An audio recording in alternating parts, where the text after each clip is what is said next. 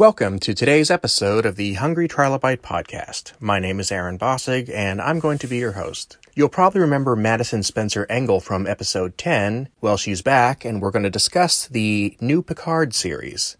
Let's get started. On mic today, we have Madison Spencer Engel returning. How have you been for the past couple of months? I've been great, thank you. How about yourself? I have been doing fantastic. And the last time we got together, you and I had talked about costuming and cosplay and all the various things that you've done in your career. But now we have something more exciting. We have actually had a new Star Trek series come out since our last conversation. Yes, Picard. Yes. How are you enjoying that so far?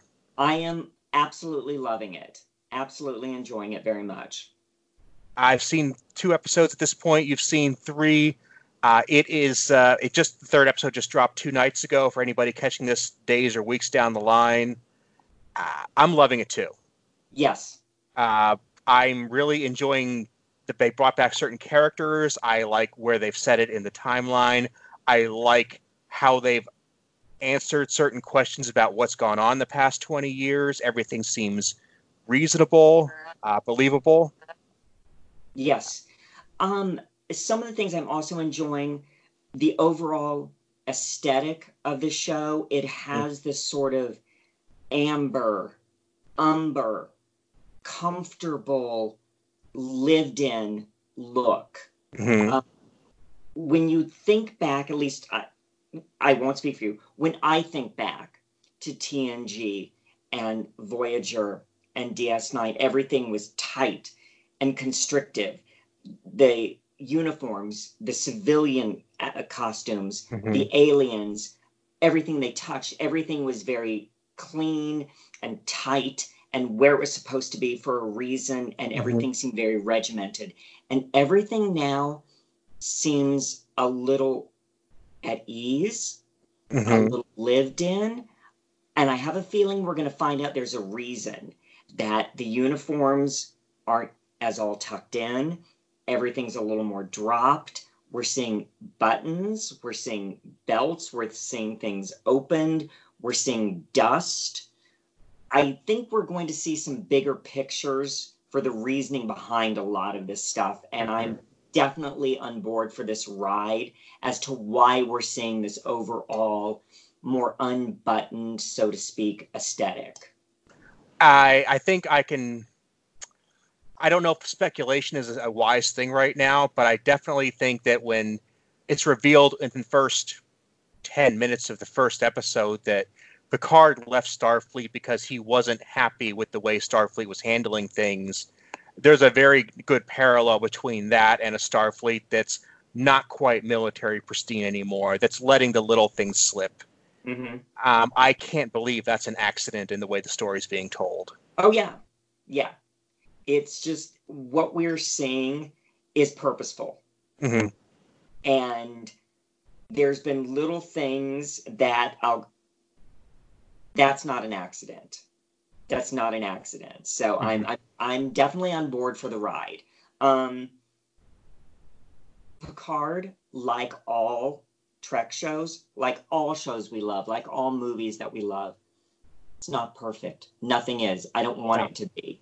No. I don't want it to be. I want something to have a conversation with someone and go, oh, you liked that? That wasn't my favorite, but I liked this. But I am on board for the ride. Mm-hmm. There might be something that might not necessarily be a choice that I would have made for a character, but I don't have to be the writer. I get to be the fan and sit and enjoy it. I don't get to be the designer or have to be. I get to sit and watch it and just relish it and enjoy it.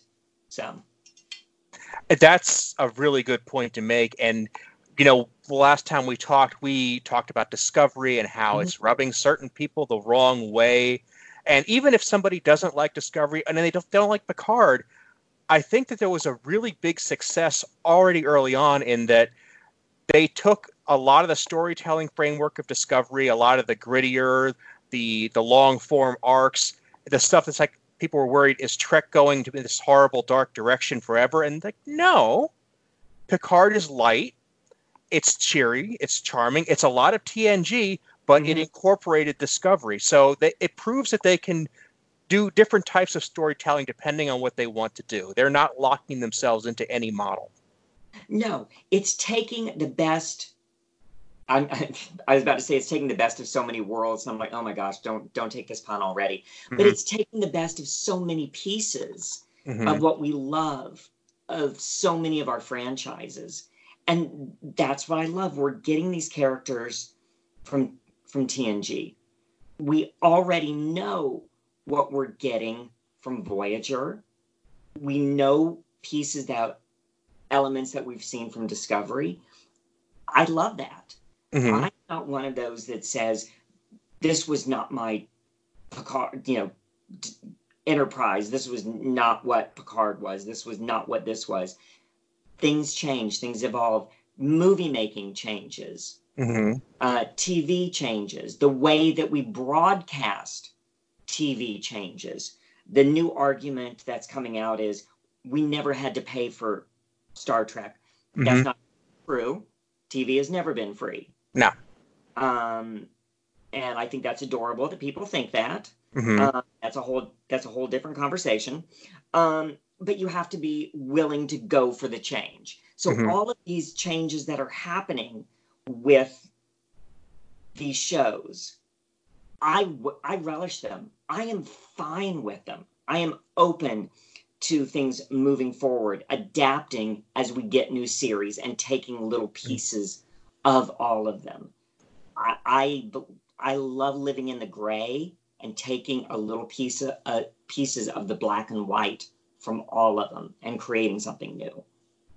And one thing I've pointed out to people that I just don't think is clicking is that Star Trek has never done well in a traditional distribution model.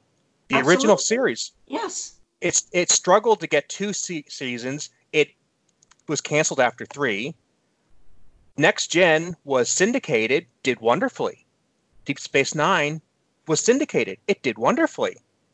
With Voyager, they tried to go back to the studio model, and the only reason it survived was it was like the only decent show on UPN for the first 7 years. Yeah.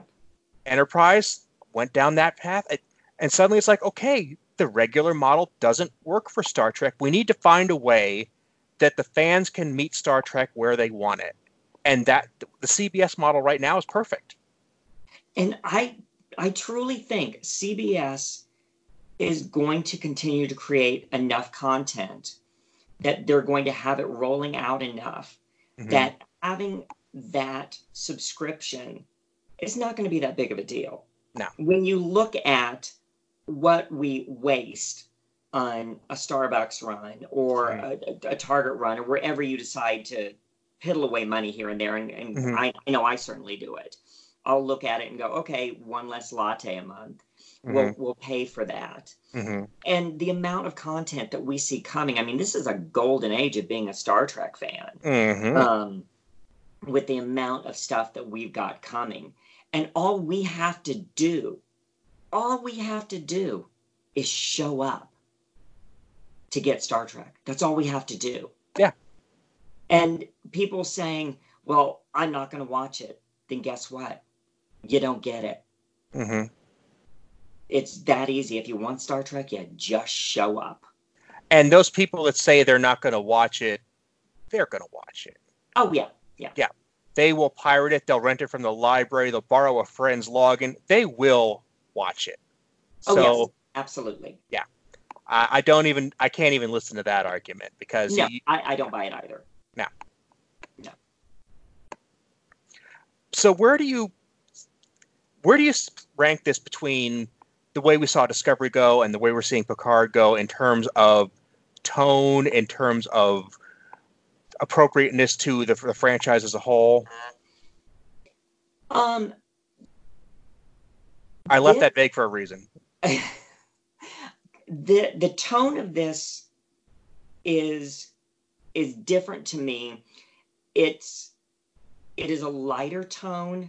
It is a more relaxed tone. One of my issues with Discovery, and I never mind discussing issues that I have with the program because I can always love a program and still have issues with. I never had any breathing room with Discovery. Mm-hmm. It was action on top of action on top of action. It's a great show to watch, but it's an exhausting show to watch. I always find it difficult to go back and rewatch sequences and rewatch episodes. It's like each episode is like watching a motion picture. They're so huge and it's exhausting. Picard already, I've gone back and rewatched because they're like these wonderful TNG episodes. I want to go back and rewatch them for everything that they are. Mm-hmm. So the tone of them for me is it's very similar. It's familiar. The pacing is similar. Of these two-part episodes, we were used to two-part episodes. So now we're getting these longer arcs on TNG. So that's a little different. So now it's like, okay, so now, and we love to take things and put them into frameworks that we remember. So it's like, okay, so it's like TNG characters, but in DS9 framework. Okay, so put it in that. Okay, now I can wrap my brain around that and understand that. Got that. So that's a sort of tone that I'm getting. As far as it fitting in to the framework, I think arguably it fits into the framework perhaps a bit better than Discovery did, because we're more comfortable with the effects, the technology, and that timeline. We're used to seeing a lot of those things in that timeline. A lot of the things we saw with Discovery were arguable with the technology, the aesthetics, the look. They took some chances that a lot of people weren't willing to take the ride with those chances that they took. And I think more people are willing to take the chances on that ride. There's been a little pushback on some of the uniforms. There's been a few negative comments I've read, but not the overall arcing displeasure that we were seeing with Discovery. At least that's what I'm seeing. That's my take that I'm seeing with Picard. I'm so happy that's how you opened that up, because that kind of was where I was going in this. With both Discovery and Picard, we've wandered away from the different planet each week format, the weekly mission format, and I don't think that's a bad thing, because I really like the long story arcs. I like payouts that come weeks and months down the line. But so much of Star Trek was made that way that part of me is like, I almost feel guilty abandoning that, because that's what made Star Trek what it was. And it's a difficult conflict for me to resolve. One of the biggest things for me to work through with both shows, and it's hard, having a conversation not talking about both of them, and I need to stay Picard centric, is we're getting so many characters that we're getting to know, and we have to fall in love with them the way that we used to. And for so long we were used to, we had a captain, we had an XO, we had a chief engineer, we had a medical officer, we had these characters. That's what we were used to. We had 6-7 characters. That was it. And now we've got so many characters. Discovery had so many bridge officers. I'm like trying to keep track. I'm like, I can't fall in love with all of these characters. I don't know enough about them. And with Picard, it's like, oh, I love her. I love him. He's awesome. And now I'm like, I'm learning all these names so quickly.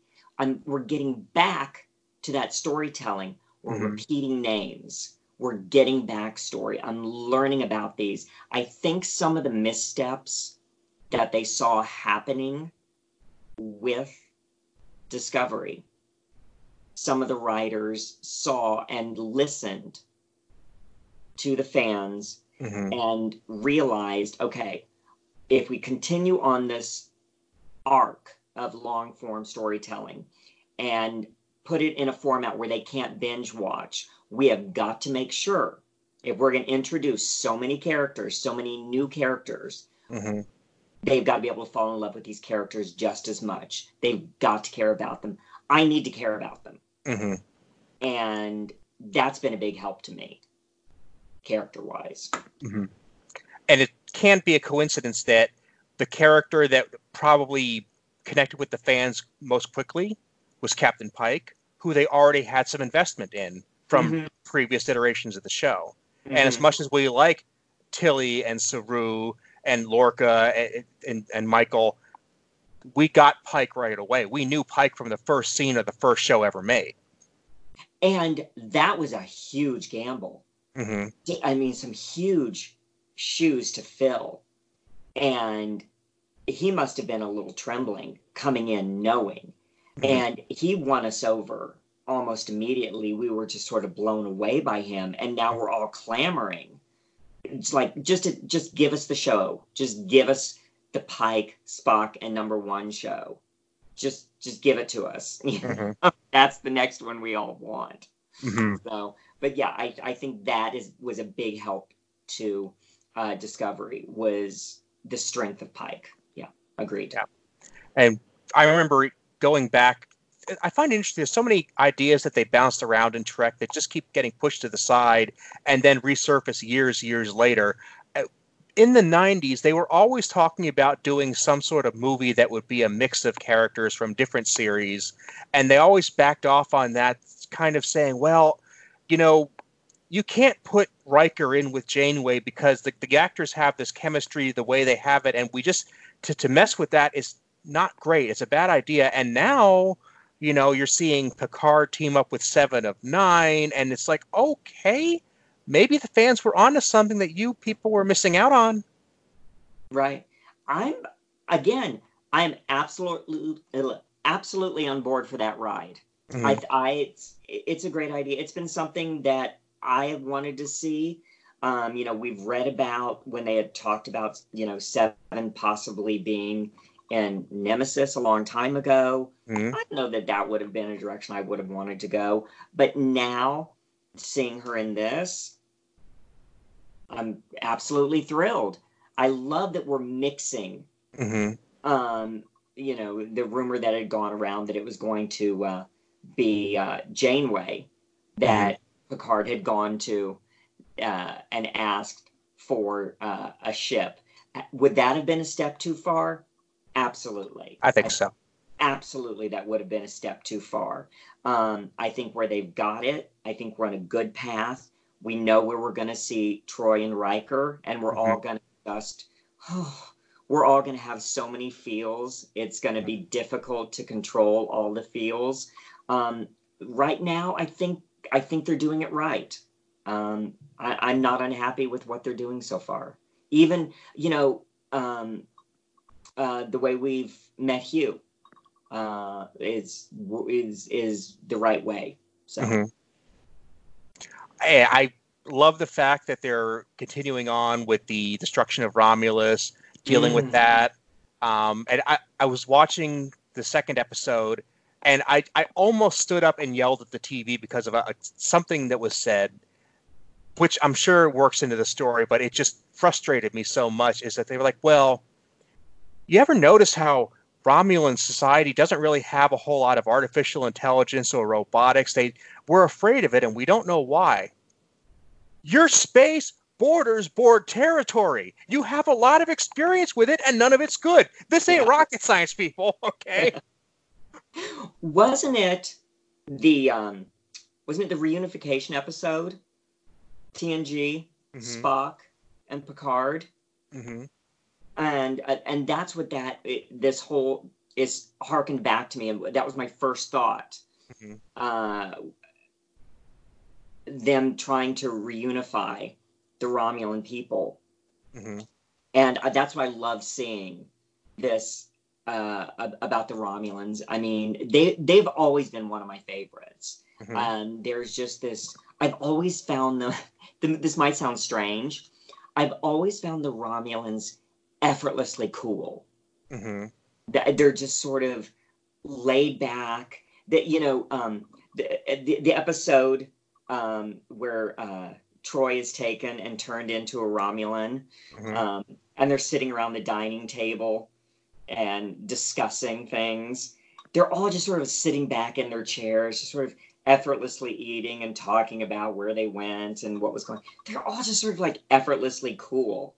And that's how I've always thought about the Romulans. So to see that this has happened and who they've become and who they are now, and seeing what's happened to them in this third episode, you see so much of what's happened to the Romulan people in this third episode. And it sort of changes how you look at them.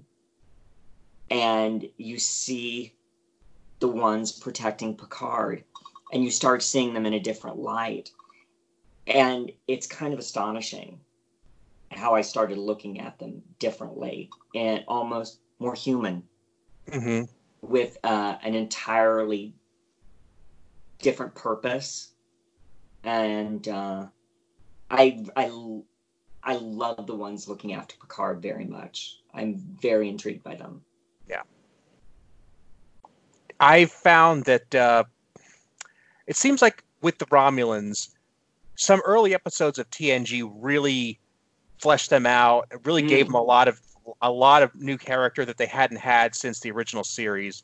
And then ever since then, we were kind of teased with big Romulan stories that never seemed to materialize. Even Nemesis was supposed to be the big payout. It's like, this is going to be the Romulan movie. And like, oh, wait, it's really more of a Riemann movie. Right. It's like, oh. Okay, this is cool, but you promised me steak and brought me a burger. And it's not that I don't like burgers, but I wanted this big, and you, oh, okay. Yeah. Yeah. But now it's like they're making good on this in a big way, that this is worth the wait. This was worth all the teases. Oh, yeah. Seeing, the involvement of the Tal Shiar is just the infiltration. I was like, how deep is all of this going? How long has this been going on? Raffi has known this. What depths is this known? This is amazing. It's just so it's I am 100% in for this. 100%. And now, talk an incredibly interesting character, Raffi. She is just layer upon layer of strength and pain and wounded loyalty, and just an interesting character. I want to know more about her. I'm very intrigued by her. And the fact that you're asking that question now just shows the strength of the writing, because you're leaving the show saying, I need to know more, I want to know more, and it's the hook that bad writing doesn't get. And I will say, there have been Star Trek shows with, let me saying, not a whole series, but there have been episodes where it's like, why did I even look at this? Why did I waste 60 minutes on this? And with this case, 60 minutes isn't enough. You're like, okay, we need that 10-part episode. Right. Yeah. Episode 3 finished, and I was truly like, oh, I need more. I kid you not, I had finished watching it, and I was like, oh, it can't be finished. I need more. Because it was building and it was building, and it finished on a great note, but I was ready for more. And I'm almost glad that they're parceling it out week by week, or else I'd be done with the whole season already. So I'm almost sort of thankful that it's back to the way we used to watch Star Trek, where we had to wait, for it to come on each week. It gives you something to look forward to watching. I laugh at, the silly decisions networks can make. But in this case, I think they're doing something extremely smart. They know the fans want to do what you and I are doing right this moment. They want us to go back and talk it over and try to figure out where this is heading and speculate on what this really means to the universe at large. And that doesn't happen with a show where you can watch all 13 episodes in a weekend. Oh, yes, exactly. Because you can. When those come out and you're like, I was so guilty of it. Like, I don't know if you watched Sabrina on Netflix, but that is, I just love that show. And that comes out and I'm like, okay, there's my weekend. And I would be like that with Picard. So I am so thankful to them that they only give it to me, once a week. And and the fact that we already know we have a second season with Guinan. Yep. I'm there. Yeah. And again, one of those things that they've been kind of teasing at for decades now. It's like, finally, we're going to get that payoff. And I know even after only watching 2 episodes, it's going to be worth it. Oh my gosh. Absolutely. Because, even if we only have her for 1 episode, it won't be wasted. No. Because they know her significance to Picard. They know the relationship that she has with Jean-Luc, how important that relationship is. It is deeper than a friendship. It is, I dare say, more important than Riker. It is easily a friendship that goes beyond just to war-torn friends. And I think for Whoopi, when she saw the fan reaction at the 50th anniversary in Vegas, when she saw the fans' reaction to her in it, she seemed to really be surprised by the fan reaction to her. The writers saw that, and producers see that, and I think that they know the significance that they're weighted with, and that they know that they need to deliver something of significance and not just a drive-by. That it's got to be something, even in 1 episode, that it's got to be something that is weighted to the overall story of some significance. Well, we've heard, you can start to see all this pieced together from early TNG. We heard in Time's Arrow that Picard actually met Guinan well before he ever knew he did, centuries before he knew he did. And then we saw in Q Who, she says, you're not supposed to, the Borg are a big deal. They destroyed my people. Guinan's origin is deeply entrenched in the Borg. And I actually have a whole different theory about that, which is a side conversation. We should talk sometime. Yeah, give me a minute, because I definitely will go into this. But now we're in a show that's basically about Picard and is Borg-centric as it is. So those threads are going to weave back and forth in a hurry. And when Guinan is saying our relationship is deeper than friendship, deeper than family, she could be talking about that their relationship holds their species in balance. Because those two may be the people that kept the Borg from destroying our quadrant. Yes. Yeah. I had forgotten about that. I remembered that it was Q that threw them and introduced the Borg to them much sooner than they were supposed to.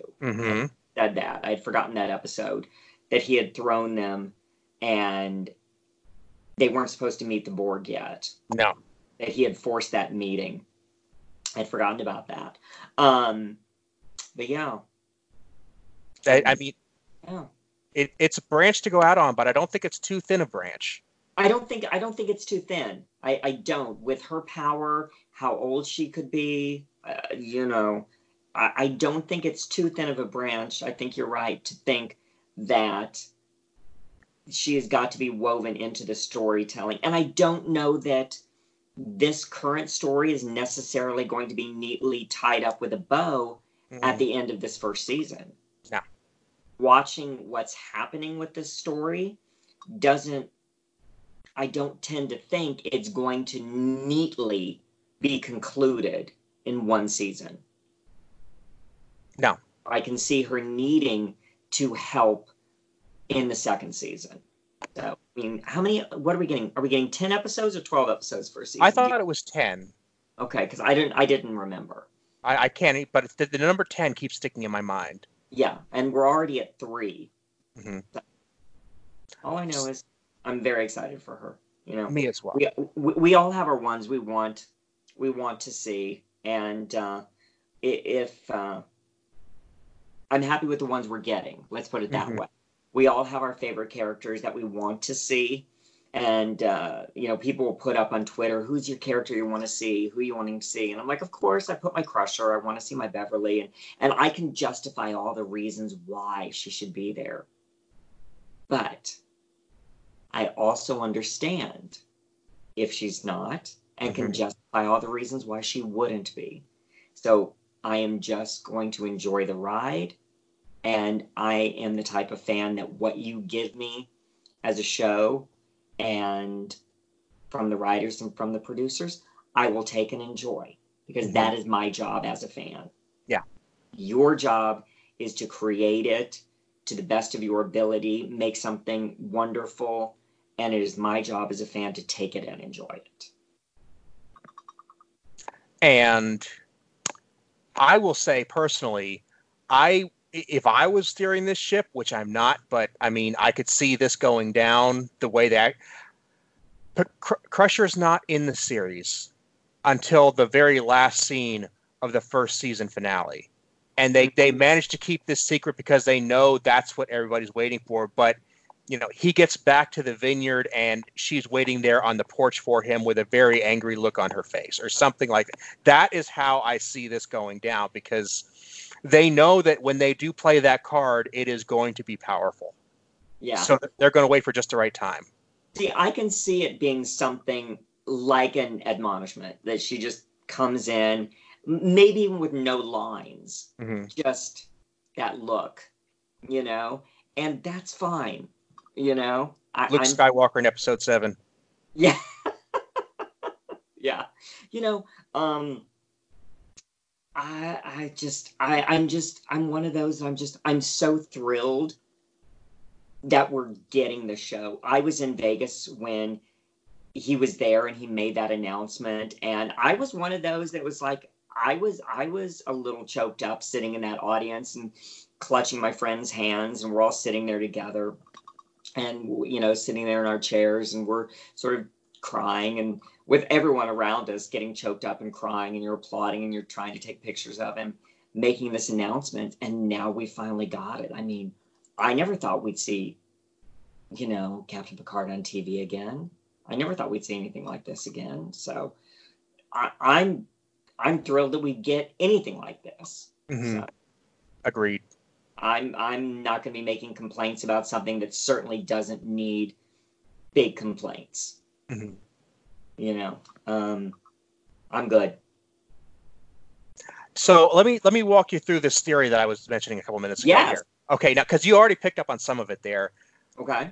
Guinan said you people weren't supposed to be in this part of the galaxy for a very, very long time. Right. So Q throws them in that direction. They think that they got the Borg's attention and that's the reason that the Borg show up a couple years later with the best of both worlds. That's the reason, Wolf 359 happens. But then what happens is in First Contact, the Borg go back in time to post-World War III, and we find out that the Borg came to this quadrant because they sent a signal from the Enterprise to Borg space saying, hey, these people are here, get on your way. And like, oh, well, that they won't be here for 200 years. So in essence, that wouldn't have happened if it weren't for Q. Wouldn't necessarily happen if it weren't for Guinan. So that the Borg essentially became their own paradox. So Guinan and Q could theoretically be not controlling, but they're initiating a Borg.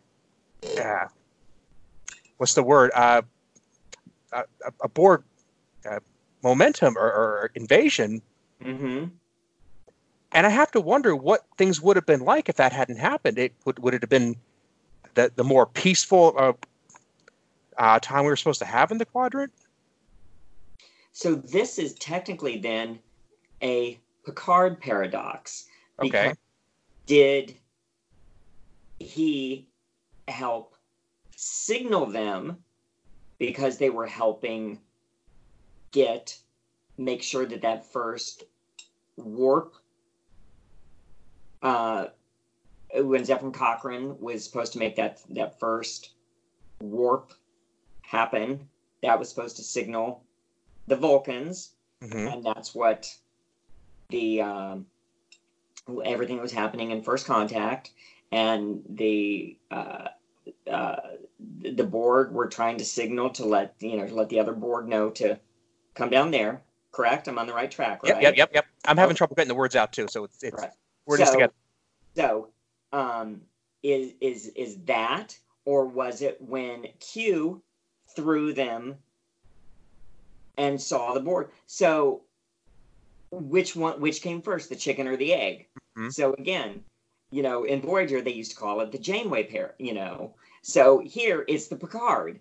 Which came first? So it becomes a really a tricky. God, we're so nerdy right now. I know, right? We are right now. I totally do. I love it.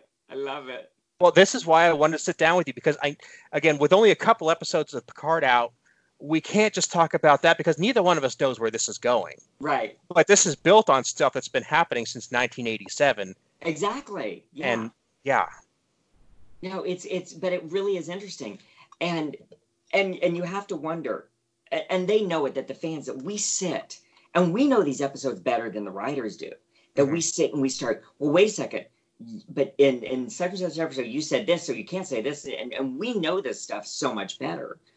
And so we're pulling all of these threads and trying to weave them into a tapestry that makes sense in a real world, but in a fictional world with interest and drama and romance and passion for the sake of interest, you have to be able to say, okay, I'm going to pull this thread and I'm going to reweave it over here to make this more interesting. And that's one of the things that I think fans have the biggest problem with Trek storytelling, is letting go of that whole idea of canon cannot be changed. Is once Gene wrote this, once it was said, once this was established, it cannot be changed. Well, Gene did a lot of things in TOS and created a lot of things, and he changed them in TNG. Things change. Movie making changes. TV making changes. And I just feel we need to be open to the changing tides with them. And some fans just choose not to be open to that fabric and that weave of storytelling change. And now I love what we were doing, trying to pull those pieces together and say, well, this happened here and this happened here. Does this cause this? Do we know if maybe in actuality with storytelling, did the writers just say, we know this, we're going to push this aside and we're going to tell this story, and these two things have nothing to do with each other?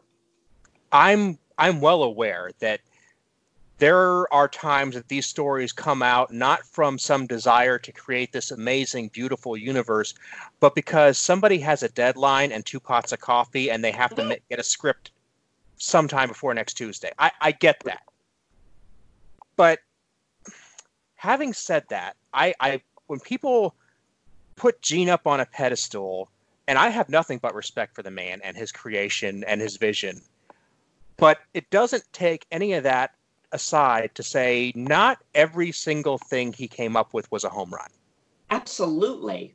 And that's all I'm saying. He was an artist. He was a human being. Mistakes can be made.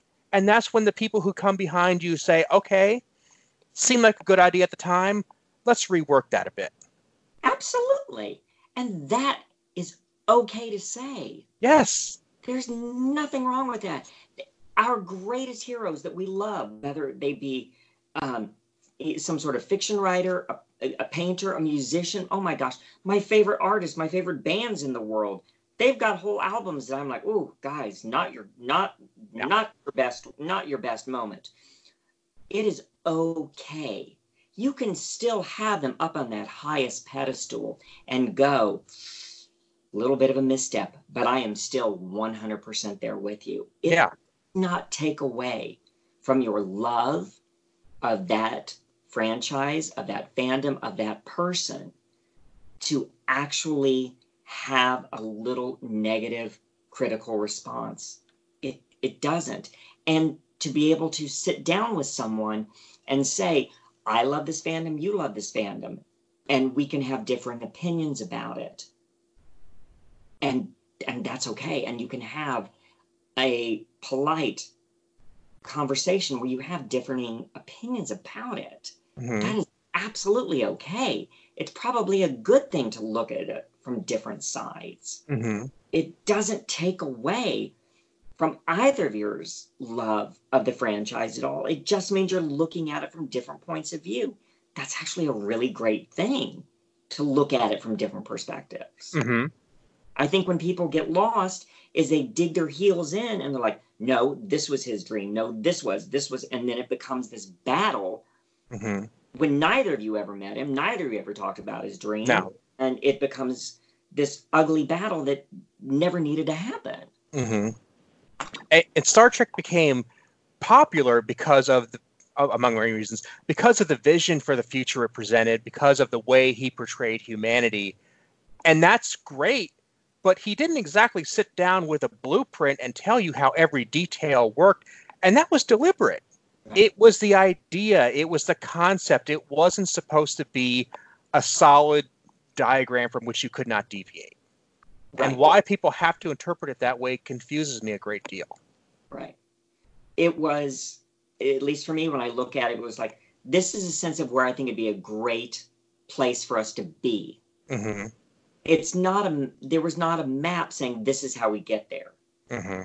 It was just, it'd be a great place if we got to a point where people aren't working for the sake of accumulating wealth and accumulating things, but we do things for the sake of learning, or for the sake of the art, mm-hmm. or for the sake of this, and we all have a place to live, and mm-hmm. we can all have an education on whatever subject we might want to do, and we can all do this. That's a great concept. My gosh, that's an awesome concept. But it doesn't tell you how we're going to get there. No.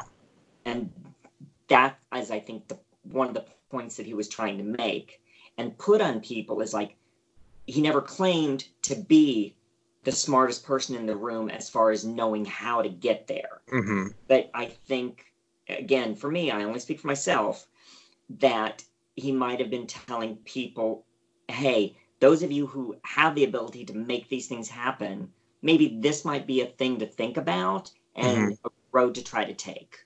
Mm-hmm. Yeah.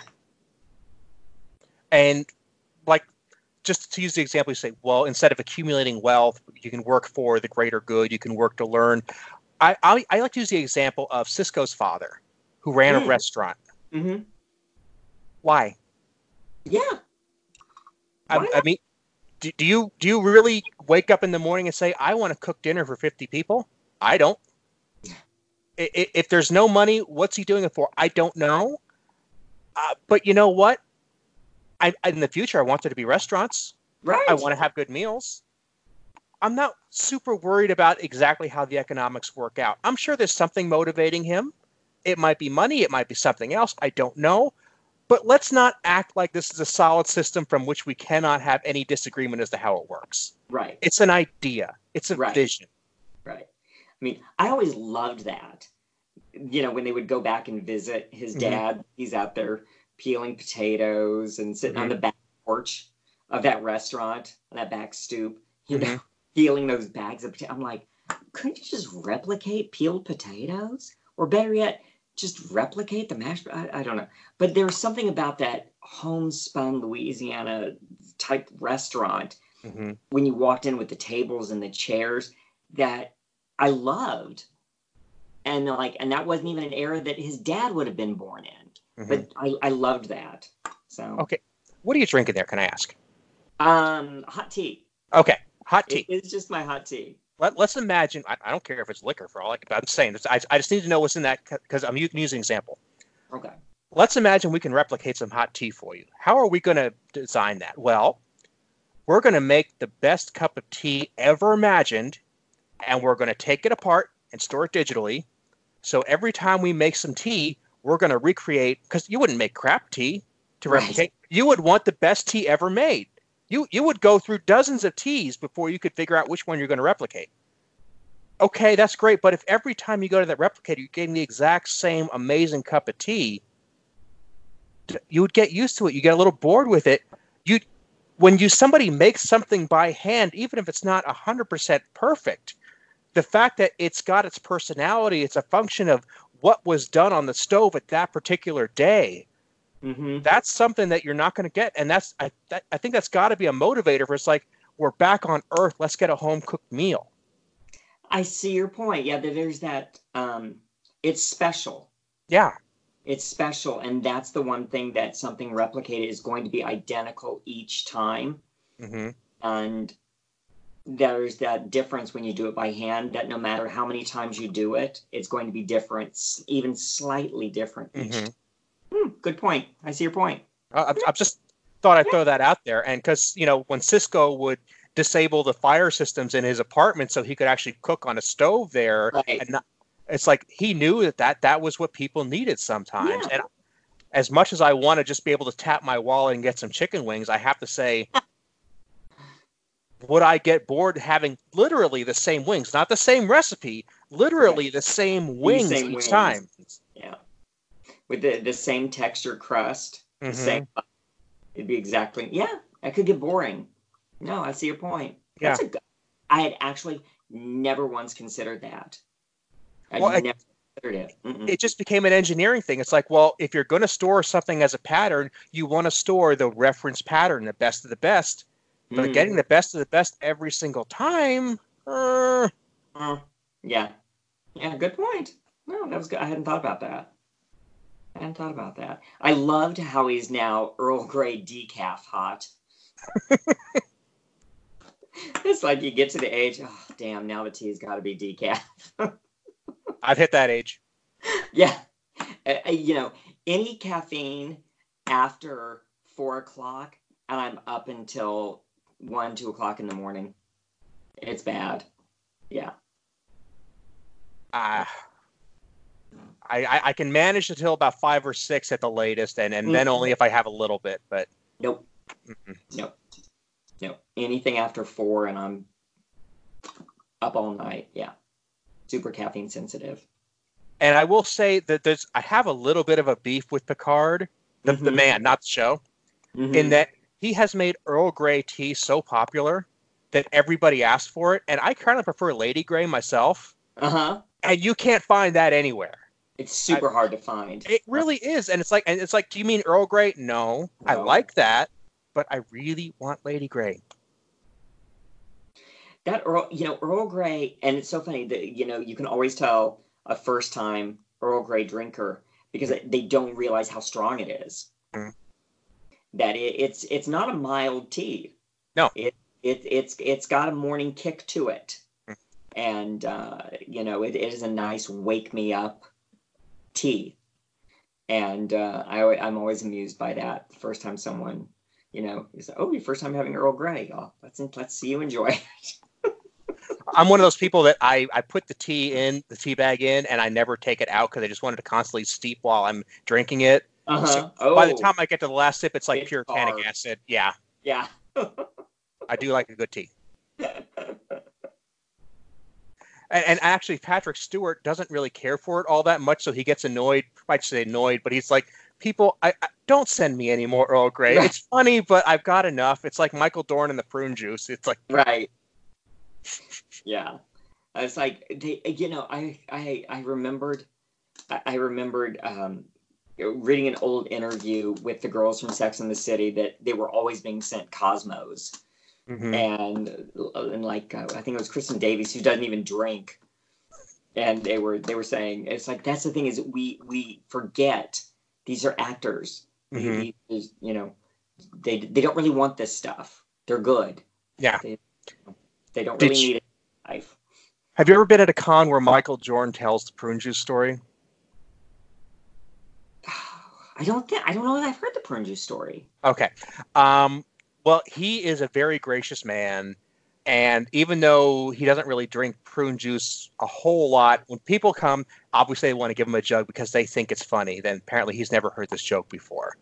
So fans will come up to him at cons, they'll give him a jug of prune juice, they all laugh it off, and he's like, one of those people doesn't want to waste food. You don't do that. So he takes it home and puts it in his fridge. And accumulates jug after jug after jug of prune juice.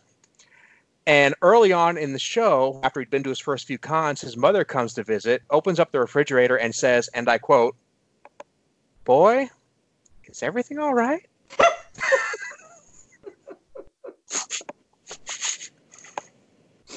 That's good. No, I somehow had missed that story. Huh. That's good.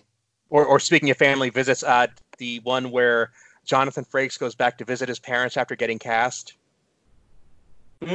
Okay. He and I both from Pennsylvania, so I can definitely see this happening in the household. Goes back to Pennsylvania to visit his family. And again, he had just started on the show. Still, no beard, the spandex uniform. And he goes home, he sees the ad from TV Guide taped to the refrigerator, and Patrick Stewart's face is right on there. And it was folded in half, and the half that was folded back to face the fridge was the half he was on. Oh. It's like, you don't even put the side with me on it facing outward? Thanks, Mom. Oh. That's good. Yeah. Oh, that's good. Now, Jonathan has directed a couple of episodes of Picard, didn't he? I would think so. He's a great director, and they always bring him back he did Next Gen, he did DS9, Voyager, and Enterprise. I was sure he ended up doing maybe 2 episodes. Oh, I could check that right now, actually, if it would help. Did he do the finale? The season finale?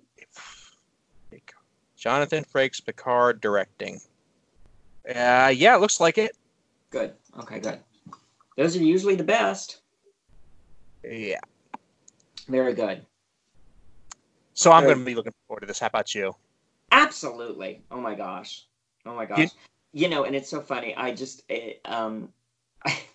It's so silly, but I actually want I'd like a little more screen time of number 1. I'd like to see more of the dog. Yeah. The dog is cute. I'm a dog person, so yeah, I love that. And that was one thing that always kind of bugged me, is that we wouldn't see more dogs on the Enterprise. It's like you got cats, you got fish, you got spiders, and come on, nobody has a dog. Yeah. Of course, you get the question of where do you walk it, but that's what the holodeck's for, I'm sure. Well, there's the assumption that there's some sort of like cleaning laser or something that just zaps it away, or something that they can just go anywhere, and it just, I don't know. In my mind, that's the way it would work. So makes it easy. I just want to go back and resurrect Gene and say, okay, let's forget the stuff about money and war and stuff. How do we clean dog stuff off of the floor of the Enterprise? How does that work in your advanced society? Yeah, I mean, on Enterprise, that was never discussed where Porthos went, except for on one planet when he peed on that one tree. That got him in trouble. We never discussed where he went actually on the ship. And and weird fans like us, I'm like, okay, where did Porthos go? Those of us that have those realistic concerns for animals were like, hey, where did Porthos actually go? And I love Porthos, by the way. I thought he was adorable. It's odd that my dog isn't behind me right now, because a lot of times lately she's been podcasting right behind me when I sit here. But the first time I rewatched Enterprise with her in the house and Porthos came on the screen, she went up there and sat down in front of the screen and stared at it like a teenage girl watching a One Direction video. I mean, it was like she had her first crush. It was adorable. That is awesome. Mm-hmm. My two are put away because they were so chatty with each other that I put them in the other room, or else they'd be running around trying to get up in my lap, and you would be seeing them. So that's not a bad deal. You could do that next time. Yes, I'll bring them for the next one. Why don't we get together after the season wraps up and talk about this again? I would love to. Okay. I'd love to. We'll pencil that in for a week or so after the finale. Sure, sounds great. Absolutely. Okay. Well, just let's remind people where they can get a hold of you and follow your adventures. Space Geek Girl on all my social media for Instagram, Twitter, Facebook. You can find me on all those. Awesome. Well, thank you so much, and we will talk to you soon. My pleasure.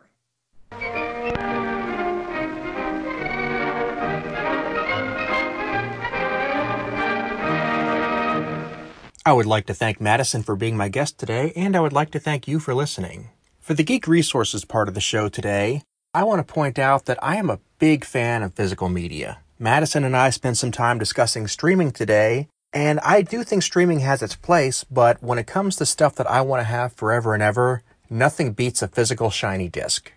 And thedigitalbits.com is the best place to get information on any new releases, any re-releases of old material.